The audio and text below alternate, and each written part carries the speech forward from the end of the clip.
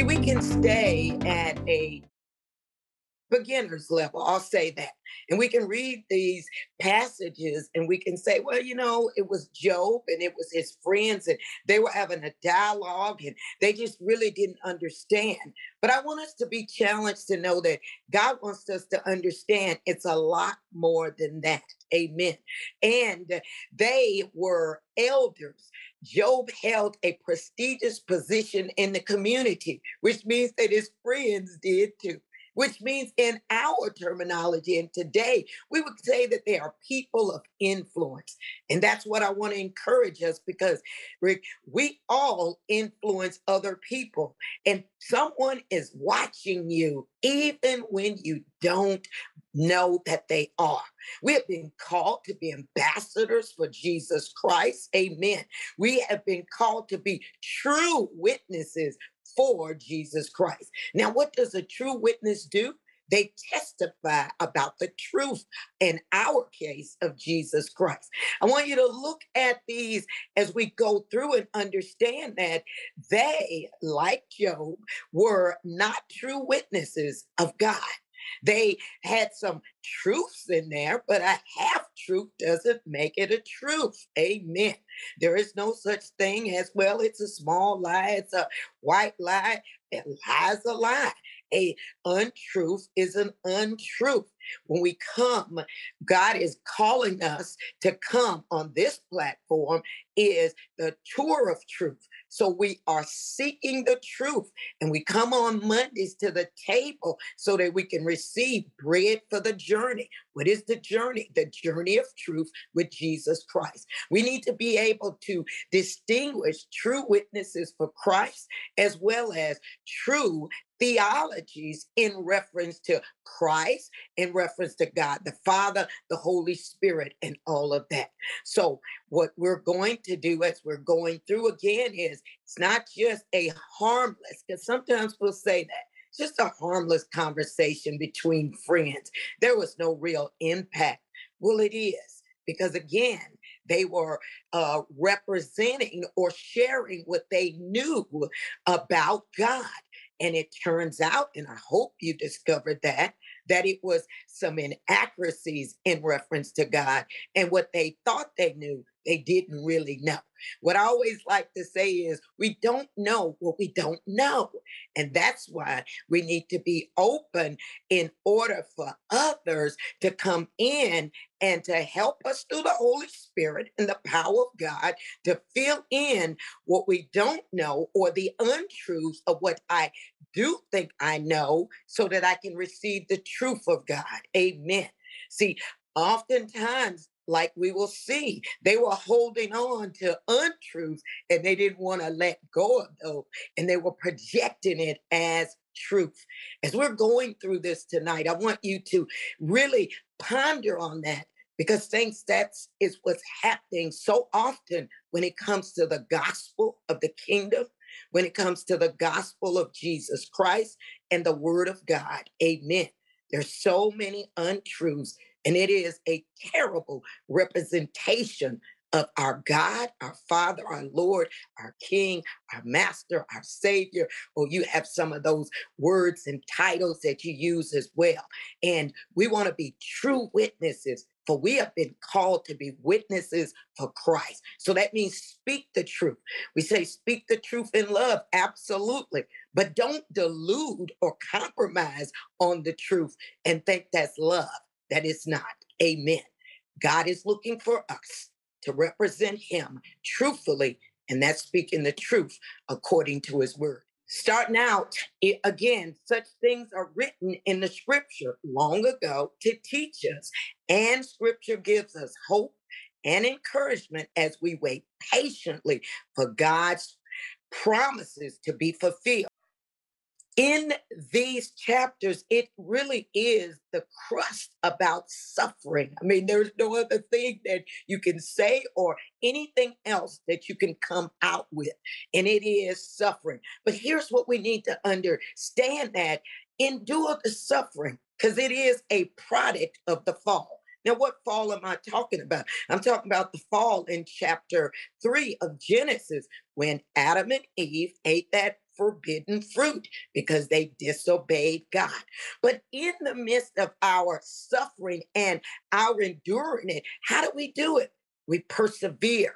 We persevere by standing in Christ, by standing in the Word of God, not compromising, not, uh, you know, um, again, whitewashing it, but we stand in the truth. Are we going to suffer for our faith? Absolutely. Are we going to be persecuted? I believe we are, and I believe we're in those days now that are going to progress. But what God wants us to do is to preserve that truth and to preserve our standing in Him, even when we don't understand. Because there are many things, because we are not going to understand because our ways are not God's ways. And as we're enduring the suffering, what else should we be doing? Proclaiming the truth of the gospel, the truth of the kingdom. We should be proclaiming, thus says the Lord, according to as it is written. Amen. And presenting that truth and not feeling like we have to apologize or even have to justify and explain it. No, the word of God is the truth. It is the wisdom of God. And that's what we want to have in us. And that's what we want to share and give to others. We are to defend the truth of the word of God. And in defending it, it is also in who He is, His character, His nature, His ways, and His kingdom. See, again, Job and his friends. Job spoke better of God than his friends, but Job and his friends made some blunders when it came to who God is, His character, His nature, His ways. We must strive because we read the scripture, we love the scripture, and we're allowing the Holy Spirit to teach us and bring us in to all truths. Amen. We'll continue on. See, suffering tests our motivation for worshiping God. Notice I said ours. So I'm not pointing the finger at anyone. This is applies to me as well. Suffering can cause us to question God's justice and rule of the world. It also exposes false theologies we hold as true. And I believe that if you examine the scripture by the Holy Spirit, you will see that Job and his friends had some theologies that were not true. Saints, we must be careful, ever so careful, that we don't present false theologies as a truth and as the truth of the word of God when they simply are not. It also identifies that we are perhaps pursuing righteousness in an attempt to avoid pain and suffering in this life. Amen. Will cause us to do things like Job did, begin to proclaim all the things that he did, and that God owed him God was obligated to give him an answer. He should not be suffering. Let me say it this way, and I'm going to talk about me. I can be the what others may consider or even think that I am a Christian of all Christians. I do everything right. I feed the poor. I provide clothes and shelter, visit those that are in prison, do all of these things. But I still must remember that God does not owe me anything. Amen. He has already been better to me than I ever deserved. Amen. And it's not wrong to ask God questions, but when we demand because we think that out of our righteousness, He owes us something, that is a false theology. Amen. And we need to be careful about that. We need to know, why are we worshiping God? Are we worshiping so of what we can get from Him? So that we think, because I've heard people say this, that when you pay your tithes and your offerings and things, then you have a receipt that says God owes you. Come on, say that it's not true.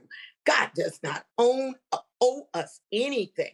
In fact, He's already been better to all of us than we deserve. And if you question that, remember Jesus Christ and that He died on the cross for your sins, my sins, not his own. Amen. See, this is what happened to both Job and his friends. Job acknowledges God's sovereignty. Praise the Lord, because God is sovereign. Yet he still believed God owed him an explanation. He demanded it in 10 addresses before he gets to chapter 28, where he finally speaks of wisdom and understanding. See, the bottom line is this: God is not subject to Job. Job is subject to God Almighty. And that is the same way it is with you and I. We are subject to him. See, we didn't create God. I certainly hope you haven't created your own. He created us, and he did so for his own good will and for his purpose. God is always right. He is perfect. He has never made a mistake. There is no evil in him, and God will never, ever have to explain or come back and tell us he's sorry, he made a mistake, he shouldn't have done that. It's not going to happen. Amen. And again, he's not obligated to explain to us why this happened, why he did what he did. What we must remember is he is the Lord. He is sovereign and he is perfect in all his ways. I like to say and tell people that God does all things well. Amen. And if there is a challenge between what's going on with me and what God is doing, then there are times when I have to tell my eyes, because my eyes may look and think a certain thing. My ears may or hear something and begin to articulate something different than the word of God and who I know God to be. And I'll say, eyes, you a lie. Ears, you a lie. Heart, you a lie. Thoughts, you are a lie. The only absolute truth is God, and he has never erred, and he hadn't started in me and with my situation. See, his friends, Eliphaz, Bildad, and Zophar, they believed that God only inflicts suffering on the wicked. Therefore, there must have been some unconfessed hidden sin in Job's life. He just needed to admit it. He was the cause of his suffering.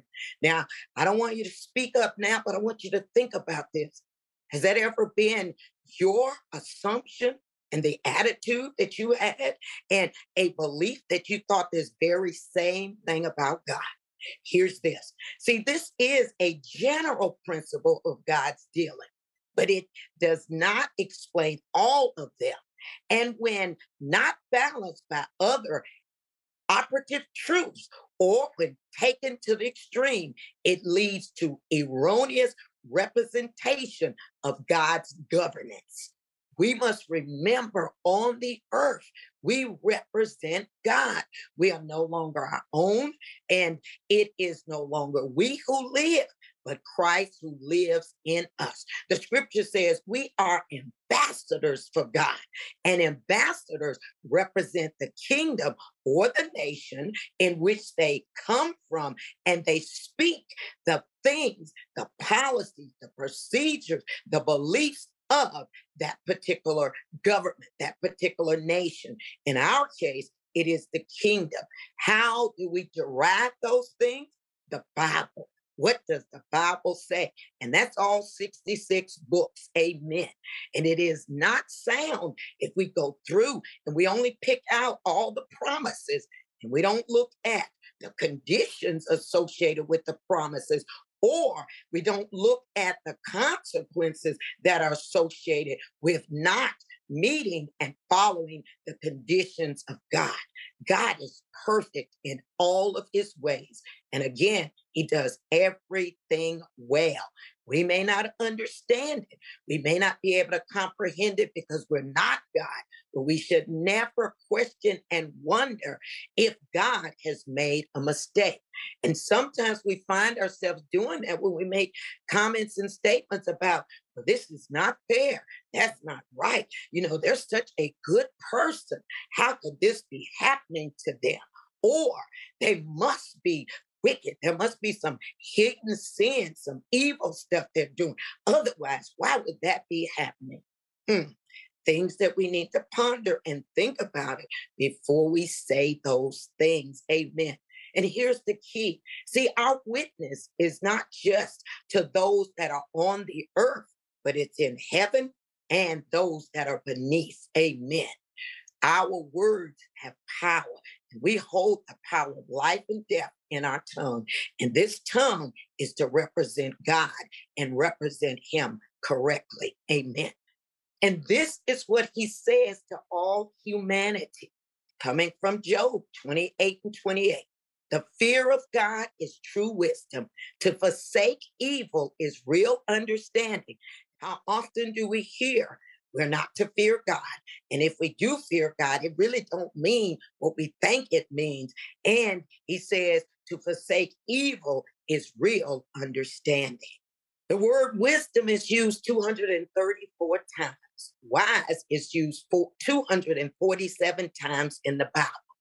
Proverbs mentions the fear of God over 20 times. In total, the Bible mentions the fear of God 100 times.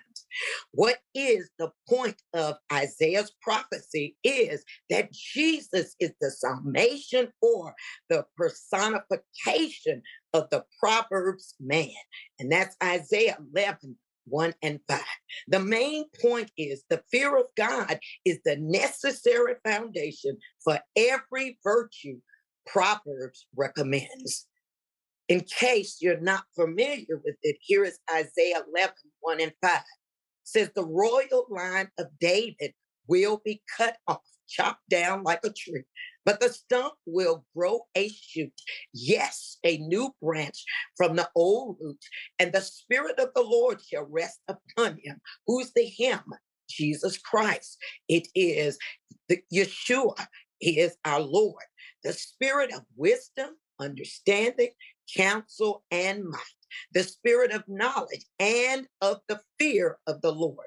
His delight will be his obedience to the Lord. He will not judge by appearance, false evidence, or hearsay, but will defend the poor and exploited.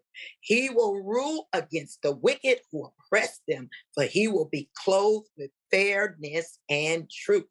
Remember where the scripture says that Jesus learned obedience to the Father through suffering. We are to endure suffering. Solomon in the book of Proverbs encourages us over and over again to get wisdom. One of the examples is in Proverbs 4 and 5. And then he goes on and he says that those that get wisdom love life. That's still Proverbs 19 and 8. It is better to get wisdom than gold. 16 and 16. Those who get wisdom find life and receive favor from the Lord. That's 8, 32 and 35. Are you seeing the value and the importance of wisdom? But he also cautions us, however, in the book of Ecclesiastes 7, 23 and 24, this very same Solomon makes it clear getting wisdom is a challenging process. And he said, I determined to be wise, but this was beyond me. Whatever exists is far and most profound. Who can discover it? So again, he's telling us it's not something that's going to be easy, but we get wisdom from God, wisdom from above. True wisdom only comes from God. And the Bible tells us if you need wisdom, ask our generous Lord, and he will give it to you. He will not rebuke you for asking. James 1 and 5. Fear of God is the beginning of wisdom, and the knowledge of the Holy One is understanding. Proverbs 9 and 10. To fear God is to take refuge in him and to draw close to him. Now I know that seems like it would be the exact opposite, because that's what is being proclaimed. That's what's being promoted. That's what's being said. Oh no, if I fear God, I can't fear God, because if I fear God, he's just too good and that'll keep me away from him. No, no, no. To real fear of God is to take refuge in him, to draw close to him, to know I can't do this on my own. I need him. I must look to him. I must seek ye first the kingdom of God and its righteousness, and then these other things will be added. It is to move from knowing about God to knowing him. This means to know deeply and personally.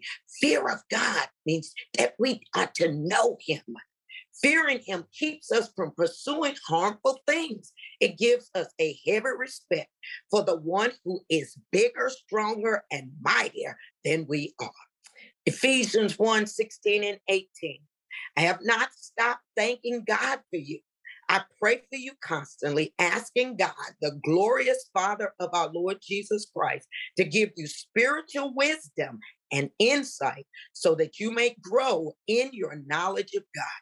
I pray that your heart will be flooded with light so that you can understand the confident hope he has given to those he called, his holy people who are his rich and glorious inheritance. Amen. It is to know him.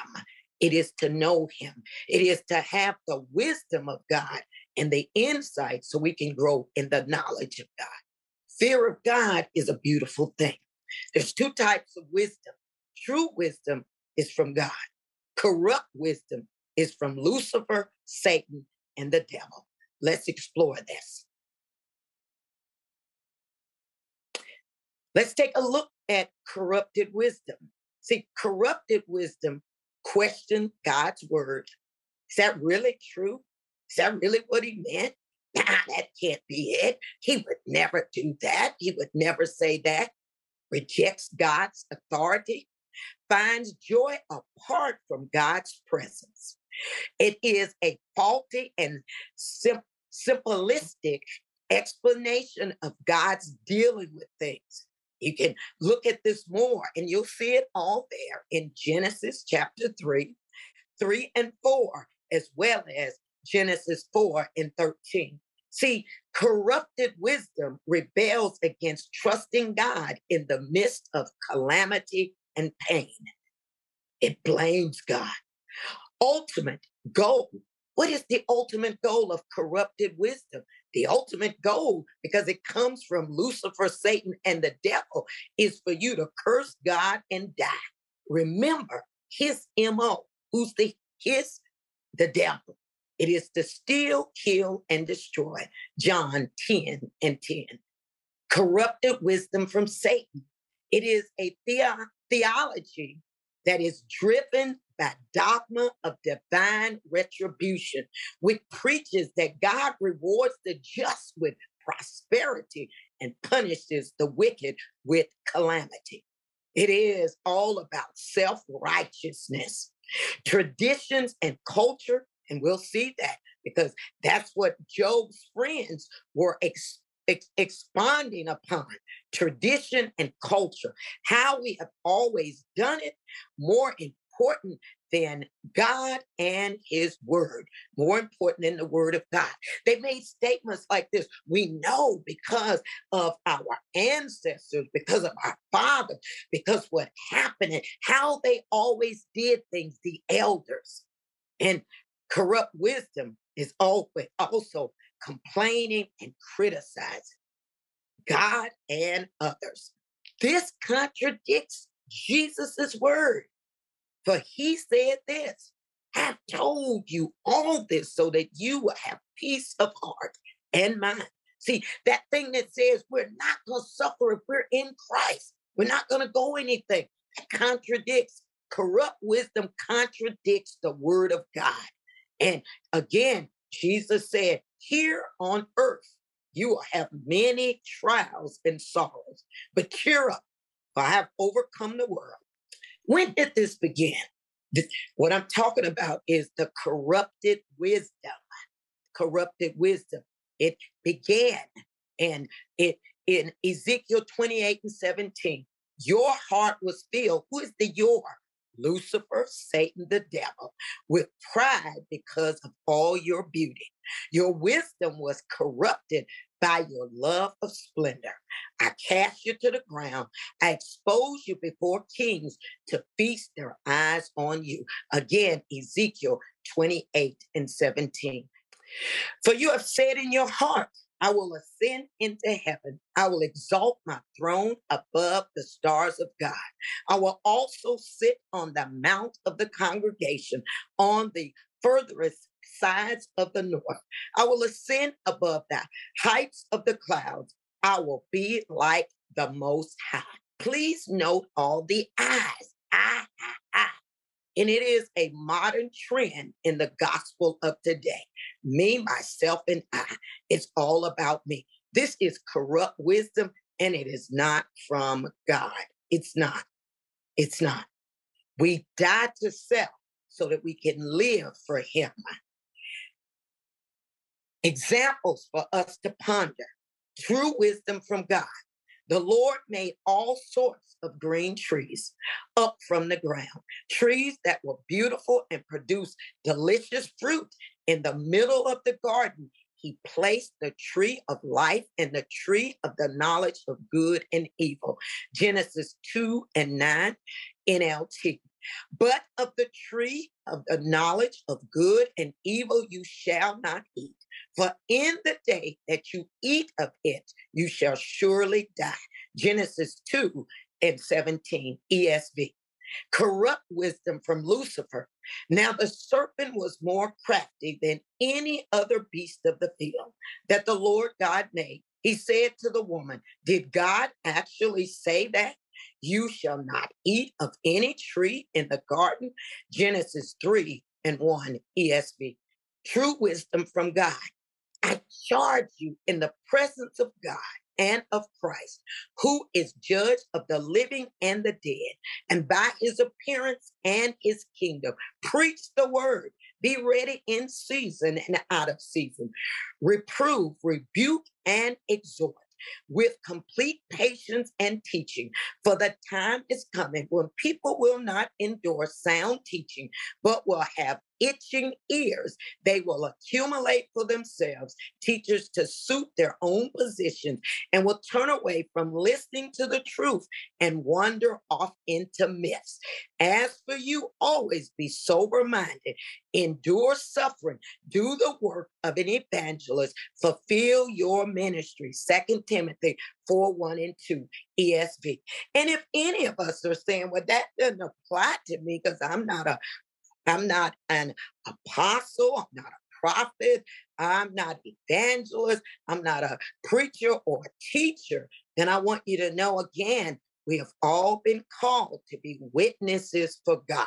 And how do we witness? We witness according to the word of God, which the word of God, it shows, it explains, it breaks down so that we can see who God is. Corrupt wisdom from Satan, the devil. Don't talk about the fear of God. That might offend them and cause them to turn away from God. You can't talk about sin because people might get upset and stop coming to church. People don't want to hear about sin. That was then, but now everybody is doing it, so it's okay. It's none of your business. You're not supposed to judge because you don't know their heart. Judge and you will be judged. God is love. He loves everybody. He just wants everybody to be happy.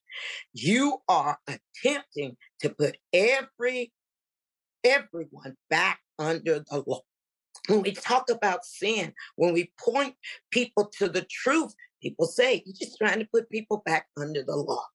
True wisdom from God. I have not sent these prophets, yet they have ran. I have not spoken to them, yet they have prophesied. But if they had stood in my counsel and had caused my people to hear my words, then they should have turned from their evil way and turned from their evil doings. Can any hide himself in secret places that I shall not see him? Says the Lord. Do not I feel heaven and earth? Says the Lord. Corrupt wisdom from Satan the devil. You know we are only human Everybody makes mistakes. They couldn't help it. They are still a mighty man or woman of God. There are no false prophets. They just made a mistake. Next time, they'll get it right. It's okay to not preach about sin ever because we don't want to hurt anybody. God knows their heart. We don't. True wisdom from God. I've heard what the prophet said. That prophecy lies in my name, saying, I have dreamed. I have dreamed. How long shall this be in the hearts of the prophets that prophesy lies? Yea, they are prophets of the deceit of their own heart. Corrupt wisdom from Satan to believe it is unloving to tell someone about sin and the wages of it.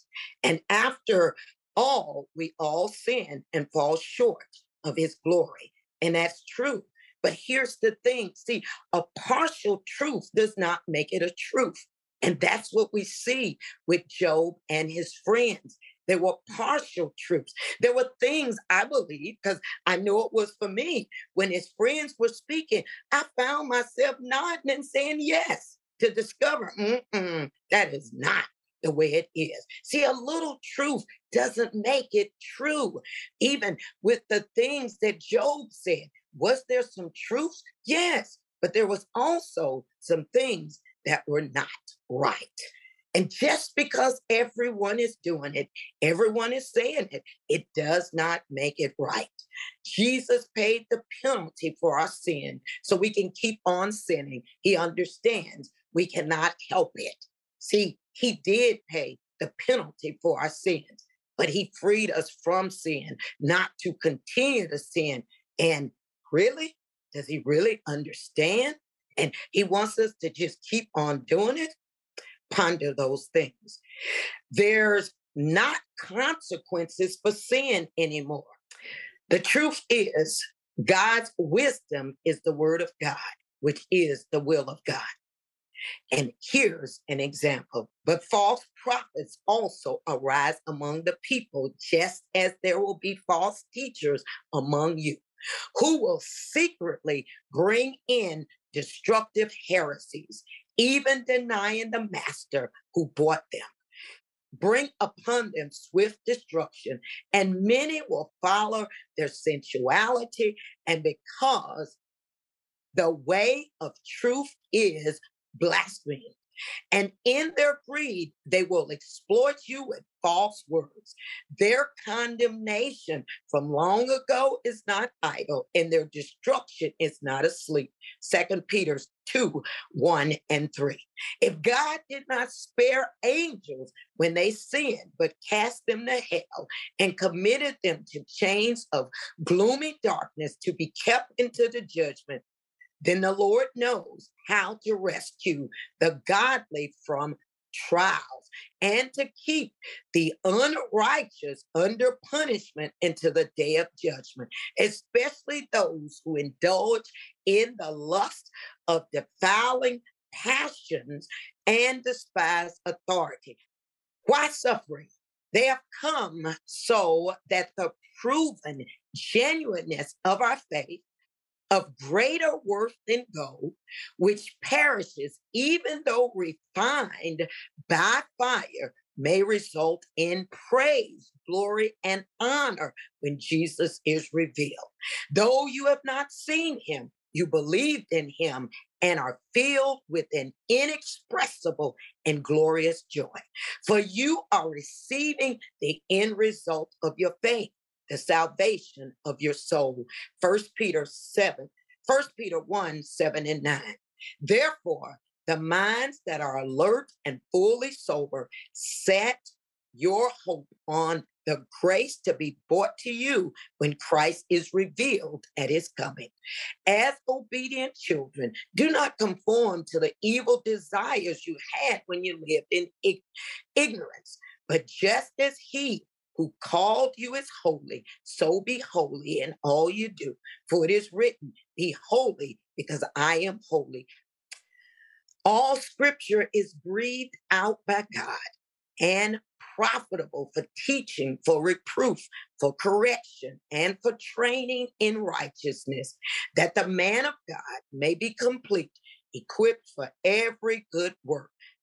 We must remember, and this is the word of God, for my thoughts are not your thoughts, neither are your ways my ways, declares the Lord. For as the heavens are higher than the earth, so are my ways higher than your ways, and my thoughts than your thoughts. Isaiah 55, 8 and 9. We don't think like God, and our ways are not like God. But if we rely, depend, and cling to him, he will reveal himself and cause us day by day to become more like him. But we go from grace to grace. We go from strength to strength. We go because he leads us. Jesus replied, your mistake is that you don't know the scripture and you don't know the power of God. Matthew 22 and 29. Here's the questions that I want you to ponder. Was Job's righteousness is what it was supposed to be from the beginning? Or was God speaking for who he knew he would be to Satan after his suffering? What key and essential elements were missing from the chapter we read?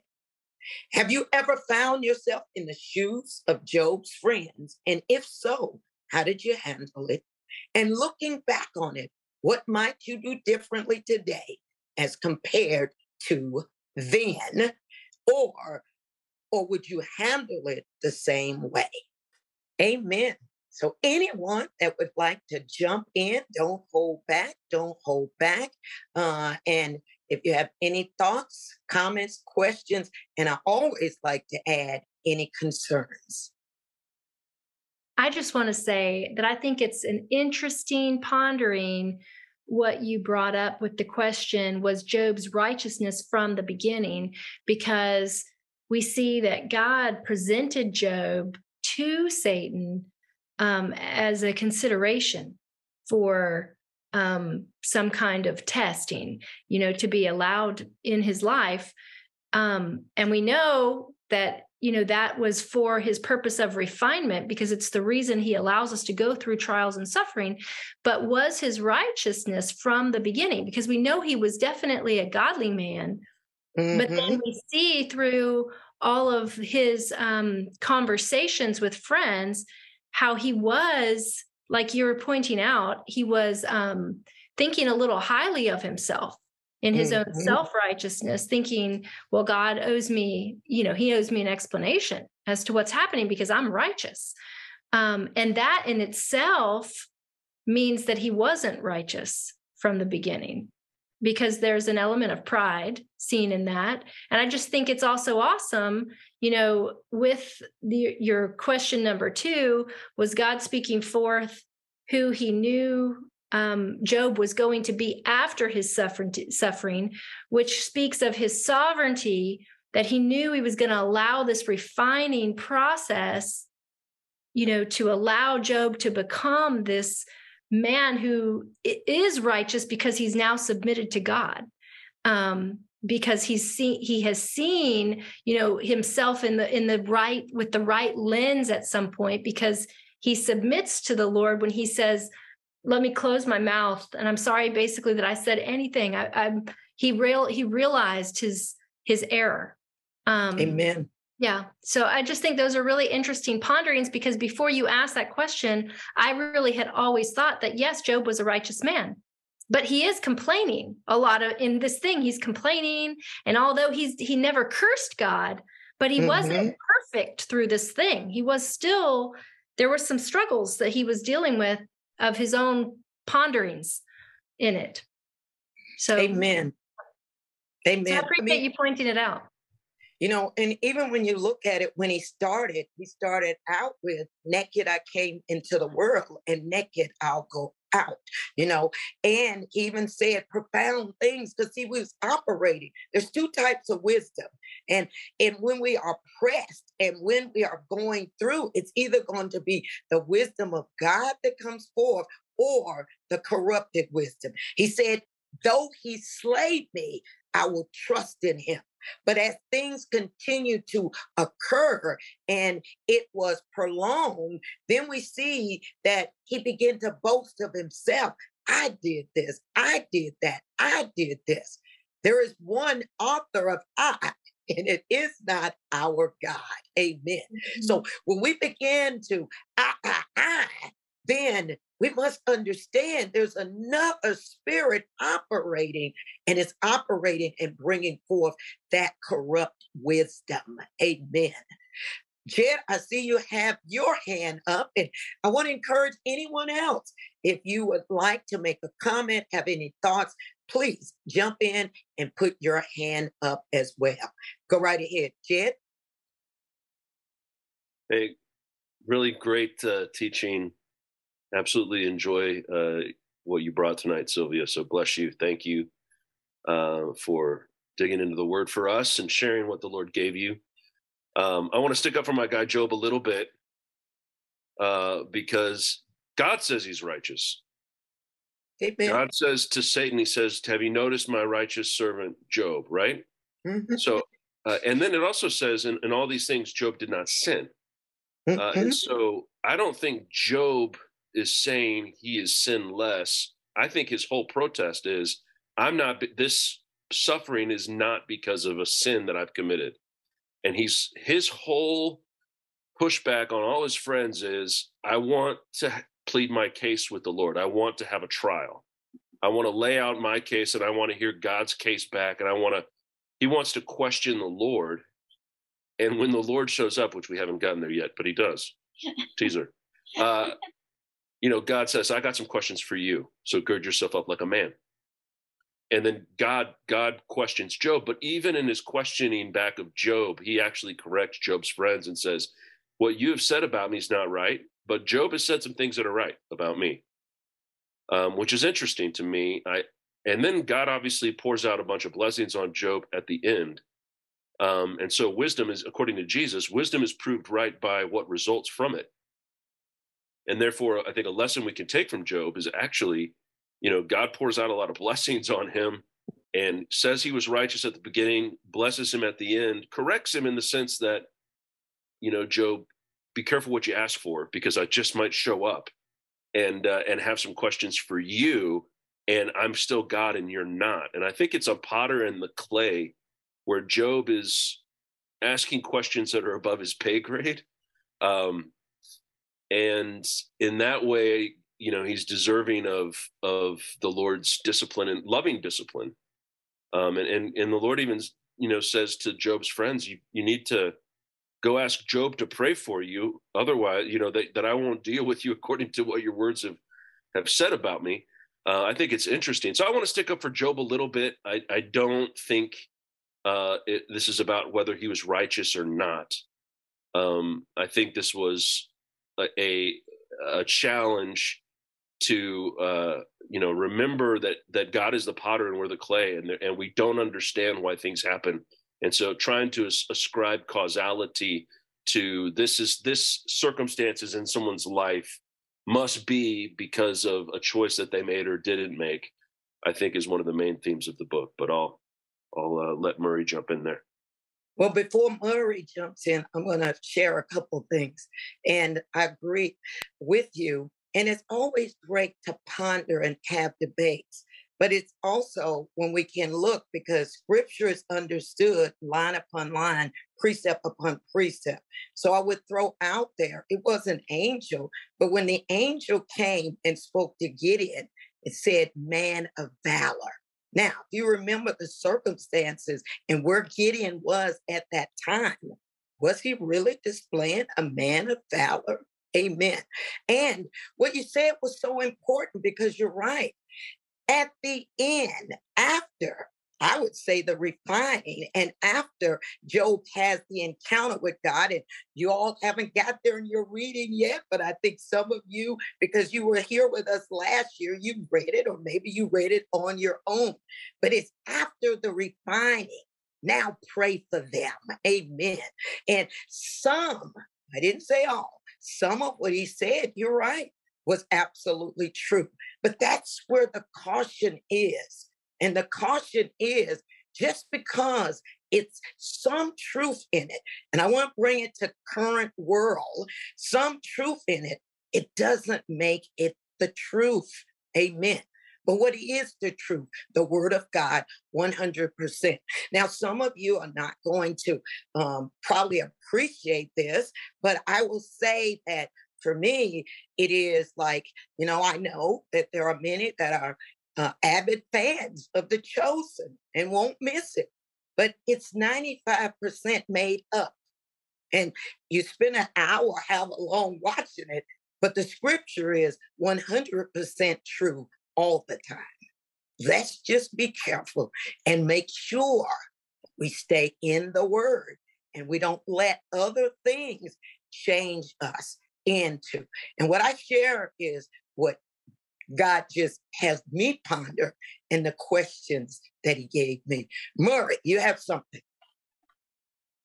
I'm looking for the passage, but one of the things about God's ways is that what we fear, we bring very close to us. And it said that the thing that I have feared has happened. Mm-hmm. Yeah, it happened to him. And in the midst of it, he's making statements like Jed just said. I said, God said, putting God to the test can be very wise or extremely foolish. And it depends on how you ask. Job, fortunately, did not accuse God of wrongdoing in this. And in that, he was righteous. But when we compare our righteousness, we can say, well, I'm more righteous than this one. But the standard is the Lord himself. And the best of us, we've got a long ways to go till we measure up to that standard. But fortunately, there's grace. Job suffered what he feared because that allows the enemy a door of opportunity, and we need to deal with the desires of our heart, because if they're not in line with Christ's, we're in trouble. We will invite a lot of things needlessly upon us. And I'll share briefly. Just over about 2.5 weeks ago, my father passed away, and it's been a hard time for the family, especially my mom. They were married 64 and a half years. And but my mother is quite anxious. She brings things. I said, Mom, you just need, I said, just thank God he's been good to us. Mm-hmm. Don't be concerned about this or that. God's been good. He's given us so much more than we deserve because he is so good. And that will keep darkness from knocking on your door repeatedly. I'll leave it there. I just want to add something too about the first question. I think Job was righteous before God, but I think his righteousness was further refined by his experiences. And so we can grow. I think Job grew in righteousness. And if I might just add Bernie's comment. Bernie, his microphone's not working, but he put in the notes, Job's righteousness was by faith, just like Abram. And then he said, Job did have some pride, but isn't this an indication that we are declared righteous not by our works or deeds, but by faith? He says, one other note, throughout all this, Job did not sin or blame God for anything. The all this was the suffering of the loss of his family and material things, but his pride followed the all this. He may not have sinned initially, but when he opened his mouth and spoke, he certainly fell short. Amen. Yeah. Amen. Two things is one is when Murray talked about Job having fear, then it also brings us to the scripture that says God did not give us a spirit of fear, but of power, love, and a sound mind. And then the other thing that we need to remember is absolutely Abraham was in that same category, but we also know that Abraham had a few, challenges there in what was the truth, in reference to his wife. So again, it is things to ponder.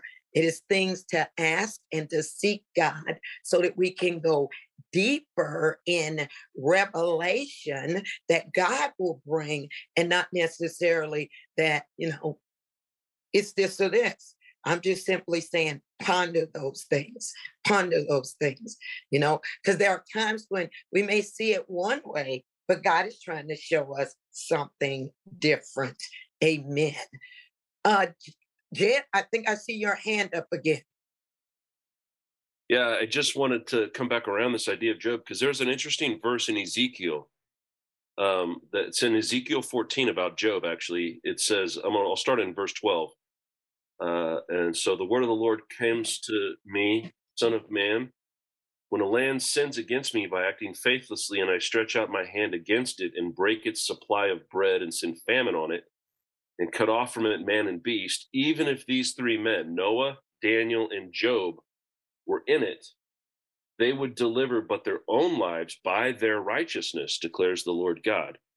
I think it's interesting that Job is brought up here in this prophecy to Ezekiel, or through Ezekiel, where Job is listed as righteous, along with Daniel and Noah. So he's kind of in a unique pantheon there of the heroes of faith in another scripture. I just thought I'd throw that out there. Okay, so I want to throw out too, really quickly. Sorry if I'm speaking over you, Pastor Sylvia. I just wanted to say, that just in bringing it all full circle, it kind of leads us back to the word that says, "But none are righteous, not one." So that we've all fallen short, and that includes Noah, it includes Abraham, even though they were. Abraham's faith, it says that it was reckoned to him. So it was given to him by his faith. And so again, I think what Bernie said is the key ingredient, that even though Abraham is acknowledged as our father of faith, because he was also the father of the covenantal promise, in that process, before him were Job and Noah that are mentioned, but they also, when we look at what Abraham's faith was, it was that he believed God and it was accounted to him as righteousness. Well, that was the same thing Noah did. When God told Noah it was going to rain, and it had never rained because only the water had come up from below the ground. It had never rained. People had never seen it. But Noah believed God that he should build this boat, which would seem crazy, but he did what God told him to do. And the same thing that we see with Job. Job was a man of God, and we don't have the full revelation given to us of the understanding how he walked with the Lord fully, but we know he believed God. And so I think that that's the key ingredient as we're talking about all of this. And I love what Pastor Sylvia said, because they are things to ponder. And even though we might throw out some, different thoughts over these scriptures, different things that maybe the Holy Spirit's saying to any one of us, we definitely want to continue to remind everybody we do not profess to have all the answers. We're talking as the family around the table, and we're allowing the Holy Spirit to lead us and to even correct us as we do this. But this is why it's so important for us. Praise the Lord. And again, what I want to come in and say is that I'm not telling you that Job was not righteous. I asked you to ponder as to when. Amen. when. And God does speak forth things before it happens. Those of us that are Christians, amen, I will say Gentiles, we know that the Messiah has come, amen, and he was spoken forth, but there are others that are of Jewish faith that they're still waiting for the Messiah. But he was speaking forth about the Messiah before the Messiah ever came. Amen. So that's what you're pondering. God speaks well of you, and you may not be in that place of him speaking well of you, but he knows the end from the beginning. He knows the end from the beginning. And when our hearts are open and we are allowing ourselves to go through the refiner's fire, as the Bible says, from silver to gold, amen, then there is, because God always has a desired outcome. And what I love about the Lord is he speaks those things forth.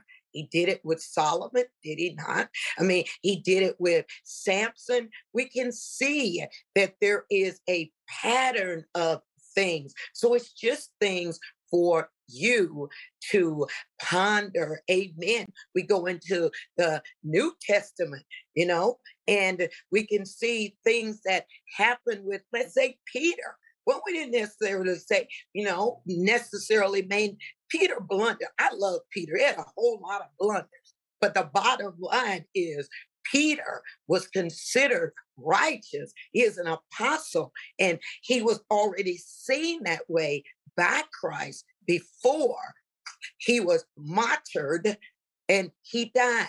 So again, we don't have to, I'm not trying to get us to argue, just trying to get us to look at things and have a dialogue and have discussions. Amen. Jesus said that broad is the road that leads to destruction and narrow is the gate and few find it. The purposeful corrupt wisdom is to try to make the few that find it, that particular entry point, larger and larger, and it's not. Jesus said what he meant. So we really need to make sure that we stay in the word and that we love the truth of the word and not allow ourselves to be deceived into thinking, again, that's why I was showing you now, oftentimes people don't want to talk about sin. They don't want to hear about sin. And they don't want you to either, or for us to take stands and say, thus says the Lord. That's the bottom line. Number 3, what is missing? And for me, what I see is, what are the things that we do? Maybe in those 7 days when they were quiet, but 7 days where they came to sit beside Job, that's in the earlier chapters before we get, so you should have already read that. That is a Jewish tradition. They still do it today. When someone dies, they go and sit with the person for 7 days, so on and so forth. But what I did not see, and maybe you did, but I did not see, first and foremost, where was the prayer? Where was the prayer? Where was the seeking? Where was the asking? We know that the younger individual who spoke up, he said that he was being led by the Spirit of the living God. But where was the prayer? Prayer is key and essential in everything, in every situation, how we handle it, what we say or what we don't say, because it determines whether we're being led by God or led by self. Amen. When there was correction from the Lord that the friends were wrong, you're right, where you pointed out that one of the friends was saying that this is the Spirit of the Lord leading him to say these things, which clearly that was not true. And it makes me remember, if we do not have an unction that we know is truly from the Lord, we're better off to just be quiet than to say, than to prophesy lies, basically. Amen. Amen. You said that key component that was missing was prayer. I'm like, wow. And I've read Job many, many times, but I'm getting new insight. So I really, really appreciate it. And the discussion has been great. I ran out of paper taking notes, so but it's been great, and I really got a lot out of it, and it just encourages me to go a little bit more deeper, more deeper, and listening a little harder to what God is saying in His Word. Thank you so much. Amen. Thank you. Because here's the point that I want to say as well. We don't want to make up some stuff, so I'm not trying to do that, but we want to go beyond the surface. There is so much more there. There are nuggets that God desires for us to be able to uncover so He can reveal them. There are things that are hidden. Amen. And sometimes, we will get used to this is taught this way, this is shared this way. And the Holy Spirit is saying, but look, let me show you this. It was divinely inspired by me. All scripture is. I'm the writer. Who knows better than the actual author? The author of a book, the one that wrote it, is the Holy Spirit. So don't lose that time or that opportunity or that desire to go back and ask Him questions. Amen. Say, show me this. You wrote this. What was this? You were in that time. I'm reading after the fact. I don't know. Let us open ourselves, not up to false doctrines, but deeper, because deep calls unto deep. And that's what He's doing, calling us deeper so that we can see in all scripture. Jesus said it. They all proclaim. They all declare. They all talk about me. Can you see Him in the scripture? Are you able to relate this to Christ? Because anything else is just a waste of our time. It really is all about Him, all about Him. Is there anything else? I know Pastor Sylvia threw some great questions out for us to all ponder with the Holy Spirit. But does anybody else have any insights, anything that you want to share specifically from our reading this week? Or that fourth and final question that she threw out, has there ever been a time that that you can relate to Job being one of Job's friends or like one of them? I'm sure we all have one of those stories. I would think we all have one of those stories. Before I was running to the Lord to ask Him all the time, I am sure that I looked at other people and thought, oh, I wonder what they got themselves into. Now I repent for that and say, God, I need your perspective of this person. You require mercy.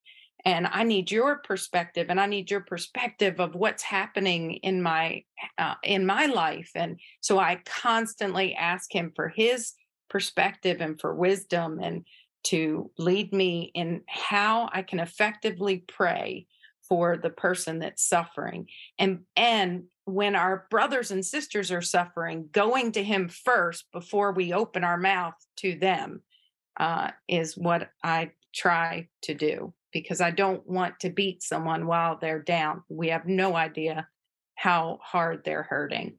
So, Amen. Praise the Lord. Thank you for the teaching. That actually, what you just shared reminds me of a time of in my own life where I was around 30 years old, and I was at a time where I was at a very close walk with the Lord. Just lots of fruit and evidence and His presence was with me, and He was sending people for me to pray with, and lots of assignments that I had in this time. So much so because I was immature in my faith, but I had a zealousness for God, and I was so hungry for doing His will. I wanted that, and I was praying, for Him to use me. But I recall in that time having some things that God needed to deal with in me that I can look at back now and realize why I had to go through a time of suffering, because it's what the time of suffering has done in refining me. I remember thinking I was kind of like having a super spiritual attitude towards other people, like just judging, if they were dealing with this, it must be because they're not praying enough, like as if I had the answers to why, maybe their relationship with God is not good enough, or maybe they're just not making the effort, or whatever. But I somehow thought that, I was better in some way, if I'm just being honest, super spiritual. And wow, have I been humbled, just really through the sufferings that have come into my life. Just, I have seen where the Lord has allowed that to do a mighty work in me and to take me off of that pedestal and realize that I am no better than anyone at any stage just because I'm walking with the Lord or because I have any sort of knowledge of him or what have you. I depend on him every day. I remember hearing this one testimony of a pastor, and I'll stop with this, and it was on a radio, and it reminded me of what I'm saying of myself. And he said, he had been a pastor for some 30 years. And he said, but one day he was driving down the road and realized it was in a fight with his wife and was just saying some really nasty things to her. And then it just dawned on him what was coming out of his mouth. And he said, I just realized that my flesh it's all still there. And it's just that reminder that I desperately need Jesus. This is the reason why we have to abide in him, because we haven't arrived and we're not going to arrive until we step into glory. And so it's the journey, right? We're in the process of sanctification, but it's a wonderful thing what refinement and trials can do for us, because it's truly God will exalt the humble and he will bring us down with good purposes for us when we are thinking a little too highly of ourselves or just getting a little too big for our britches, which we need to be in that place of humility, because it's the place where the Lord can work mightily and where he will receive the glory. Praise the Lord. Amen. I would just say, if you could please stop stepping on my toes, because you're talking about me right now, and because that was my bane, really, to be judgmental, critical, and looked at it and said, oh, they must have sinned, they must have done A, B, C, D, because a part of that is, again, the theologies and the theology and the way that it was taught in my particular denomination, so on and so forth, till God began to open it up and show me that you're not going to understand. It doesn't mean that they've done anything. Amen. I am the Lord, and I know exactly what I'm doing. I am the Lord.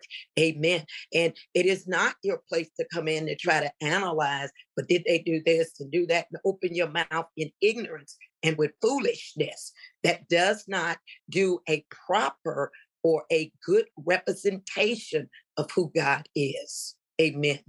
Jed, I see you had your hand up, so I'm going to let you speak. And then I want to read one last scripture before we get off. Yeah, I love what you guys are saying, and I'm in complete agreement. The Lord has shown me that error in my own walk.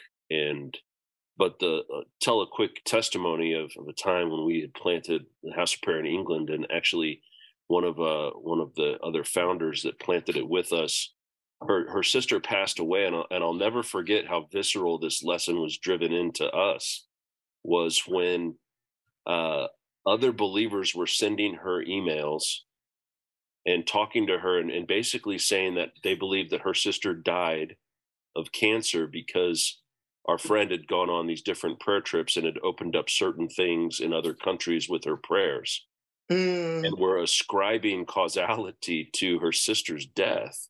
And we're basically heaping a lot of guilt onto our friend and kind of, putting on an investigator's hat. And I just watched the damage that was doing to a woman who was grieving the loss of her sister. And it hurt me to watch my friend get hurt by that. And I just at that time realized that I think one of the main lessons of the book of Job is to not be one of Job's friends, and to really keep our mouths shut when people are hurting, and to do the only thing we can do, which is to be the paralytic man's friends and just tear open a roof and bring our friends before Jesus and say, we don't know why he's paralyzed. We don't know why this is going on, but we love you, and we love our brother or our sister enough to bring him before you, Jesus. And we know that in your name and by your blood, there's power to be with our friend, and we'll just leave them in your hands. And that's all we can do. But to try to figure it all out and investigate it, unless the Lord really shows it to you, then I think we're on pretty thin ice. Amen. I agree. It is amazing what the refining fire does. Murray, I saw your hand, but also I think it was Deb. Yeah. You made a comment about the Lord talking to the religious leaders. I've always loved that passage that you search the scriptures because in them you think you find eternal life. And they are the thing that testify of me. And you won't come to me. Like he's basically telling them he's Messiah, and it's staring them in the face, and they can't see it. That is a scary place to be, where you think you know, and you don't realize just how clueless you actually are. Amen. And I have been someone's intercessor for most of the last 30 years. And it's just how we get so caught up. Well, I know this. Yeah, but do you know it by revelation, or you do know it as information? Amen. Amen. And there's only life on what you're presently walking in. Krista, before we close, I know we're close to that, but we've gone over, in fact. Deb had her hand up, and so wanted to see if she still would like to chime in. Sure. Just a quick, this read of Job was really different than most of the times that I've gone through. I found myself thinking about who Job was before all this happened, and who his friends were all before this happened, and sitting at the gates and all the prestige and power. Of course, a lot of that accounting is who he said he was, but we have all the other previous studies have been the conversations after all of the affliction and understanding. We have a little bit private understanding behind the curtain, so to speak, of the Lord speaking to Satan and everything. But I found myself thinking about just who we are, the sinful nature of human beings, and that we know he was rich and powerful and had a lot of things. And imagine that the people that he spoke with were people of position who had a lot of that power. And when all of that stuff falls to the wayside, the people scatter. Was there a phrase called a fair weather friend, something like that? And I found myself thinking about how that's reflected in society a lot today, that there's people who are wealthy and have all sorts of things, and the minute something happens and they lose that, everybody scatters. Nobody, they scatter, or they have things to say that aren't very edifying. And so just kind of the sinful nature where we gravitate towards people that are, they're doing great. We're all together doing great. And the minute something happens, we're sort of out there. So just a little bit of a different take, but I know we're running late, so I'll just leave it at that. Terrence, would you mind closing us in prayer tonight? Of course. Bless the Lord, oh my soul. Father God, we just want to say thank you once again for showing up and showing out, Father. We thank you for your spirit, for it has brought forth knowledge. Your word says, the letter kills, but your spirit gives life, Abba, Father. And so we thank you for the many revelations that you have poured out into our own spirits. And as we thank you, Lord God, as we understand the meaning of wisdom, to see things according to your lenses, Father God, I pray, Lord God, that we will hack into it to do exactly what you have revealed to us. For you do not reveal things to us in vain. You reveal them to us that we may act upon it. And so, Father, I pray that for each and every one of us who have gathered here this evening, Lord, may you put in their hearts a strong desire to obey and to live according to what you have revealed to each and every one of us. I thank you, Father, for our facilitators. I thank you especially for Pastor Sylvia, as you poured into her everything that she poured out into us. I pray that may you refill it 1,000-fold, that she will not only be a blessing to us, but to everyone she encounters when she leaves from here. Father, I pray, Lord God, that whatever we have received also, Lord, we will go out into this dying world, into this dark world, and be a light and be a good witness for you, Father. We thank you, Lord God, for every good and perfect gift that you bestowed upon all your children.